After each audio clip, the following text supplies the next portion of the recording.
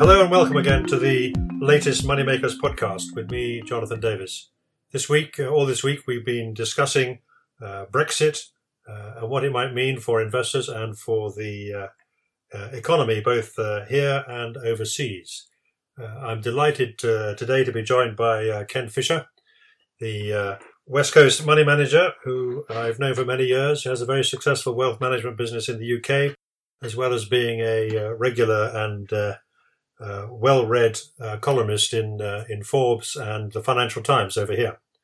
Ken, I'm very happy to have this opportunity to discuss Brexit with you. This is a little local difficulty we've been having over here. I'm very keen to help our listeners put what's happened in some kind of perspective, and I can't think of anyone better to do that than you.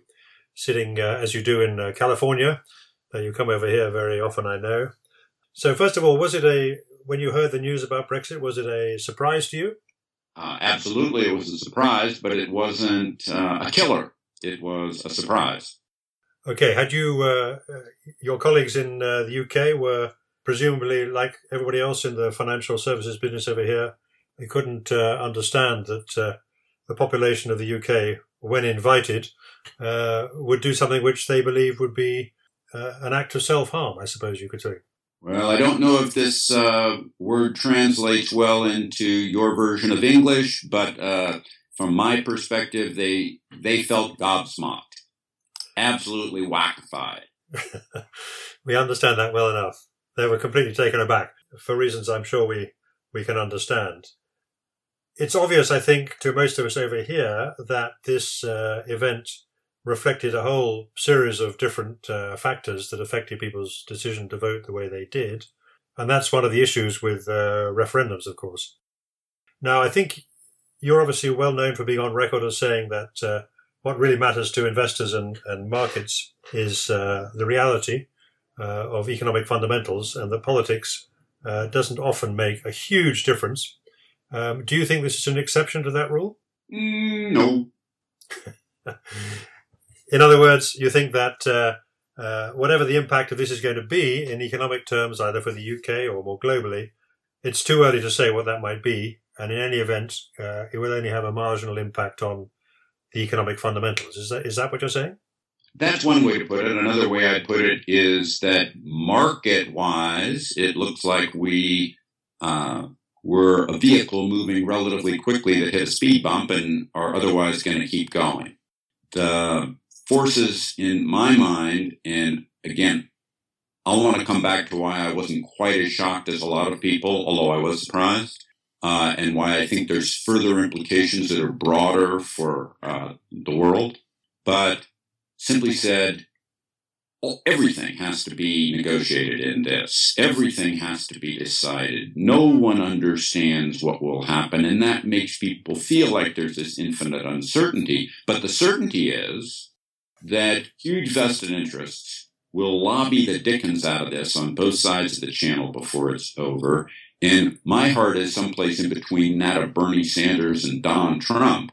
And in that regard, I believe that the vested interests that are big, not little, will, if you will, buy their way through the political system into forms of normalcy that will still end up having the exit occur, but will have the exit occur in a way that is so watered down before it's all over that it won't mean too much. That's what I believe will happen. Fundamentally, when you get right down to it, in every part of not just British life, but global life, the forces, I mean, my firm has no idea what the regulatory features will be that will impact us in the future because, and I don't know that you do or don't know this, Jonathan, but today we operate in every Western European country, and we have regulatory passports to those countries from our status in London through an EU passport.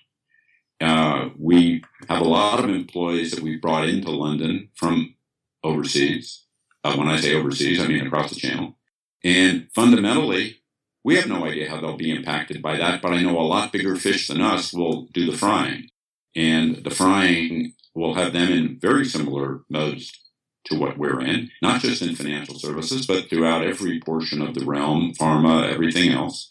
And in that process, it will be less than people think it will be to use your words quite correctly, more marginal than people think, and will have less of an impact than people think.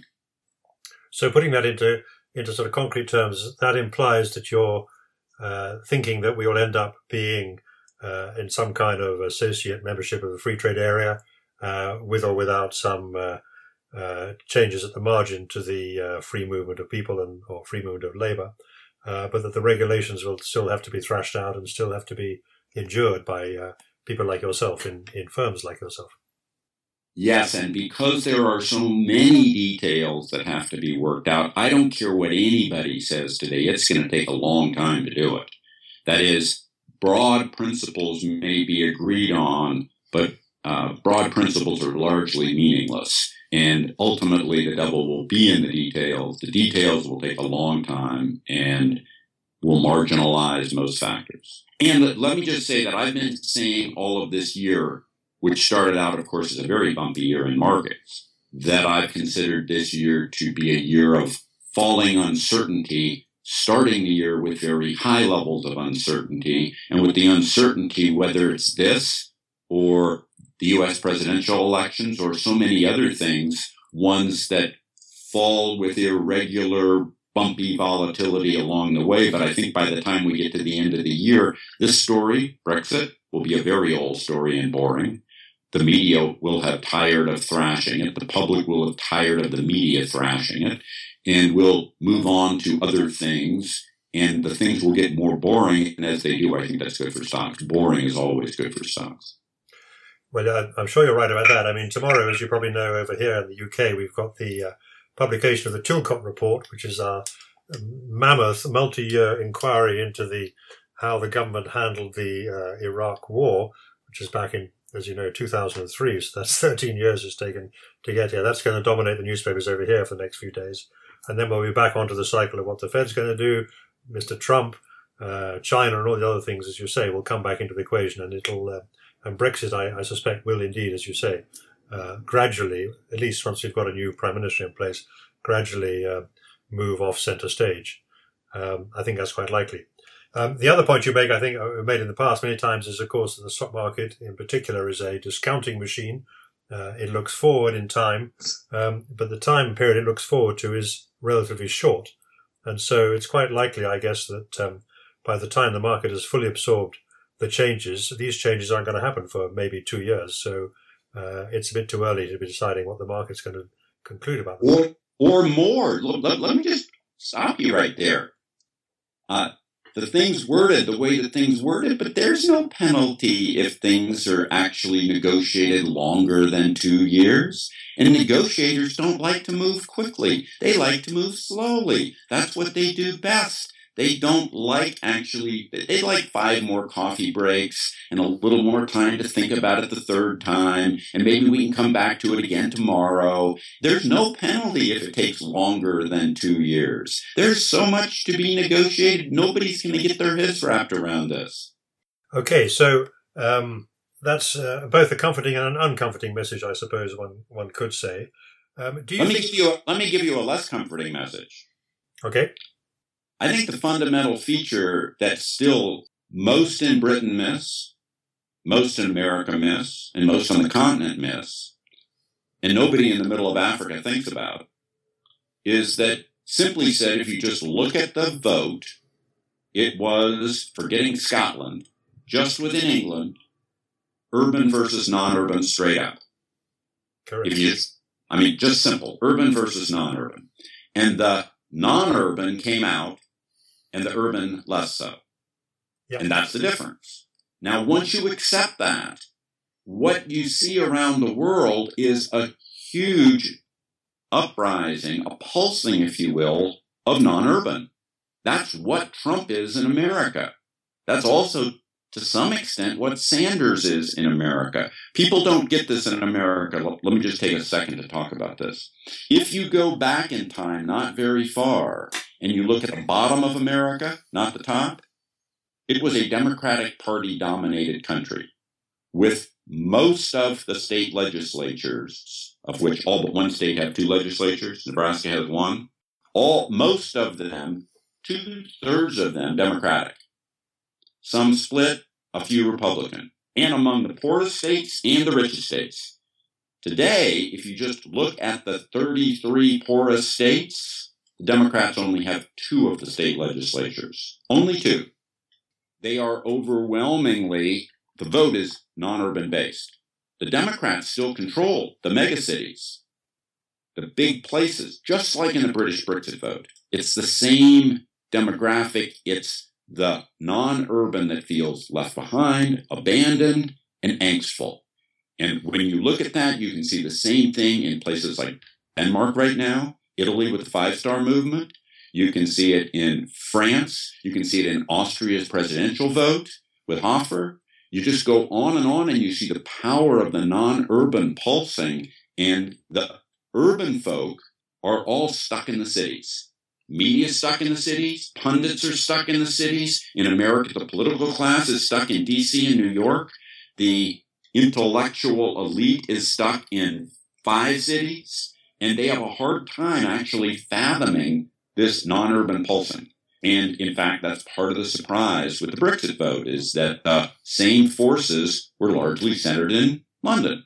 Big surprise that they'd be centered in London. And my view, very simply, is that if this world doesn't keep an eye out on the non-urban world, there's potentials for much bigger surprises and much bigger upsets. If you look, for example, at the U.S. presidential election, the standard way that pundits look at the past is to think of the last 5 presidential elections and which states with electoral college votes, which is what ultimately matters in the American presidential system, which states voted 4 out of 5 times Republican, 4 out of 5 times Democrat. If you look at those same states today compared to just a few years ago at how their legislatures are from the bottom up, they're completely different than that. Will those states vote bottom up or top down? Top down the way they have the last 5 times, or bottom up from the way they voted for their legislatures? I don't have a clue. But if you don't follow that bottom up and small, tiny town America, you're vulnerable in all of these countries to the same surprise that happened with Brexit. And that could blow apart the EU. It can have huge impacts for trade globally. Will that happen? I do not know. I am not saying that will happen. I'm saying that watching the non-urban is critical to understanding the political outcome and its potential ramifications. I think that's a very powerful message, and one that we all need to think about. It's certainly, I think, evident over here. Does that mean, incidentally, that you think that Trump has a chance to win the presidential race? Let me say that this way. I don't know who will win the presidential race, but I would say the odds slightly favor him over Hillary Clinton. Let me explain why. And I'm not terribly afraid of that either, in the same way that I'm not afraid of Brexit. Let me explain why. That alone, I'm not afraid of. Let me explain why. If the states that have both houses Republican vote for the Republican nominee, he has 29 more electoral votes out the gate than he needs to get elected president. And nobody gets this, in the biggest states, he's going to get killed where he loses, like California, much more than in the ones that he's going to win, like Texas. He'll win the second biggest state, Texas, which is only 2/3 the size of California, population-wise, by a much smaller percentage than he's going to get killed by in California. And if you take those biggest states and you see the spread there, he can actually win the presidency in the Electoral College, and will if he loses the popular vote by 2 full percent. It's a stunning feature that no one seems to have done the math on. You lose the popular vote by 2% because he's going to get killed more in the states where he's going to lose anyway than he's going to win by in the states he's going to win anyway. He can win the presidency while losing the popular vote fairly big, and that's the factor that Allingham thought through. So it's going to be worse than George Bush and the hanging chads. It's going to be, it could actually work the other way. You could, you're saying he could get 49% of the vote or 48% of the vote and still win in the Electoral College. That's very interesting. I wouldn't, 49, I wouldn't go 48, because if he gets 48, then he loses by 4%, not 2%. Okay. And I don't think the math quite stretches that far. But it could be 49-51, him on the low side, and he would be president of the United States. That's the part that nobody's thought through. If as you get to the election, he's 2% behind in the polls, he's almost surely president. Well, that's a very interesting thought. We all need to ponder that. Now, the next question is the obvious one, which I think I know your answer, but I'm going to ask it anyway. If he was to be elected, or if this trend, this worldwide trend that you've been talking about, develops further, is that positive or negative for the way that people should be investing their money? I don't think whether Mr. Trump is elected or not singularly is all that important.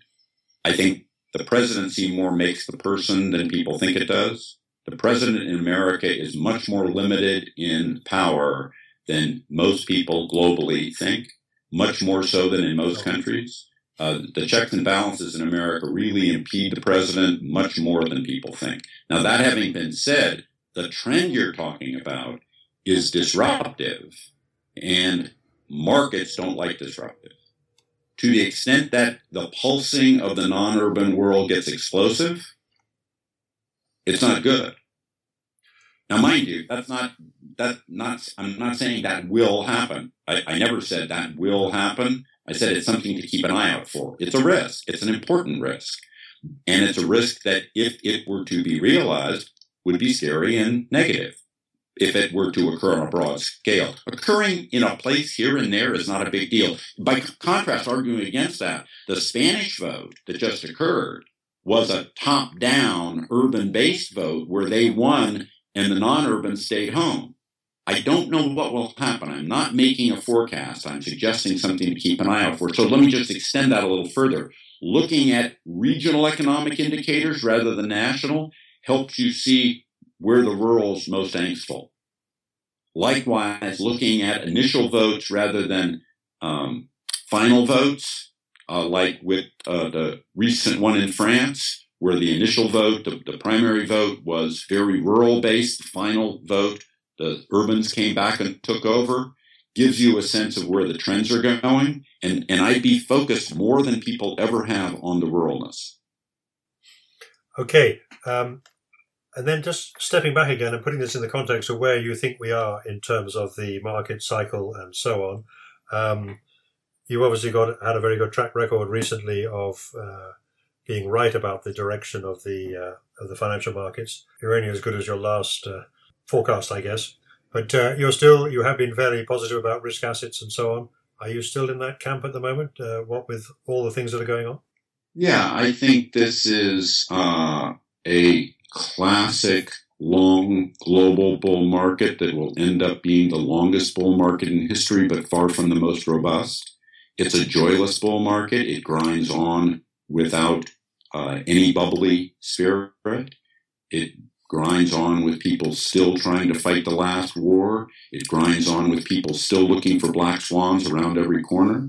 It grinds on with people presuming the worst. Just look at exactly how the media has responded to Brexit and how the British, so often, regularly throughout my life, having had a stiff upper lip, seem to have their lip largely quivering on this one, which is very un-British-like. My reaction is that there's enough fear, there's enough skepticism that shy of some really big, bad, terrible thing happening, the bull market joylessly grinds on and just gets longer and longer than people can think, can expect. And the more they don't expect it, the more it's likely to occur. Well, there's certainly no evidence of the euphoria that John Templeton liked to talk about as being marking the peak of a bull market. We haven't seen anything like that. Well, you and I have both been long Templeton fans, and the fact of the matter is that I've got a view that Templeton's either right on this almost always, that bull markets are born on pessimism, grow on skepticism, mature on optimism, and die of euphoria, or they run into some big, bad, terrible thing that was completely unexpected and never been pre-priced into the marketplace. And can that happen? Of course it can. Is that likely at this point? Not that I can see. Therefore, I expect it to grind on. Okay, and now a final question, because our time is up, Ken. We've only skated the surface, of course, of this. But as I say, you own a business in the UK. You've invested capital into the UK. Will you be staying in the UK despite the vote, or will you be upping sticks and moving to Frankfurt or some other place? Let me answer that this way. If the outcome of Brexit were to actually require us to not have our regulatory and our people that service the continent in London. If that was the way it was required to be, we would keep what we needed in London to operate for Britain, and we would move people or hire people on the continent. We have the ability to do that. Would I prefer to do that? No. Do I think we'll do that? No. Is it completely impossible that we would do that? It could happen, but I don't think it's very likely. Very good. Well, thank you, Ken. It's been very useful to talk to you in this way, and I hope we can repeat this conversation in future. It's always very stimulating to hear your views. It's always a pleasure to be with you, Jonathan. Okay, thanks very much.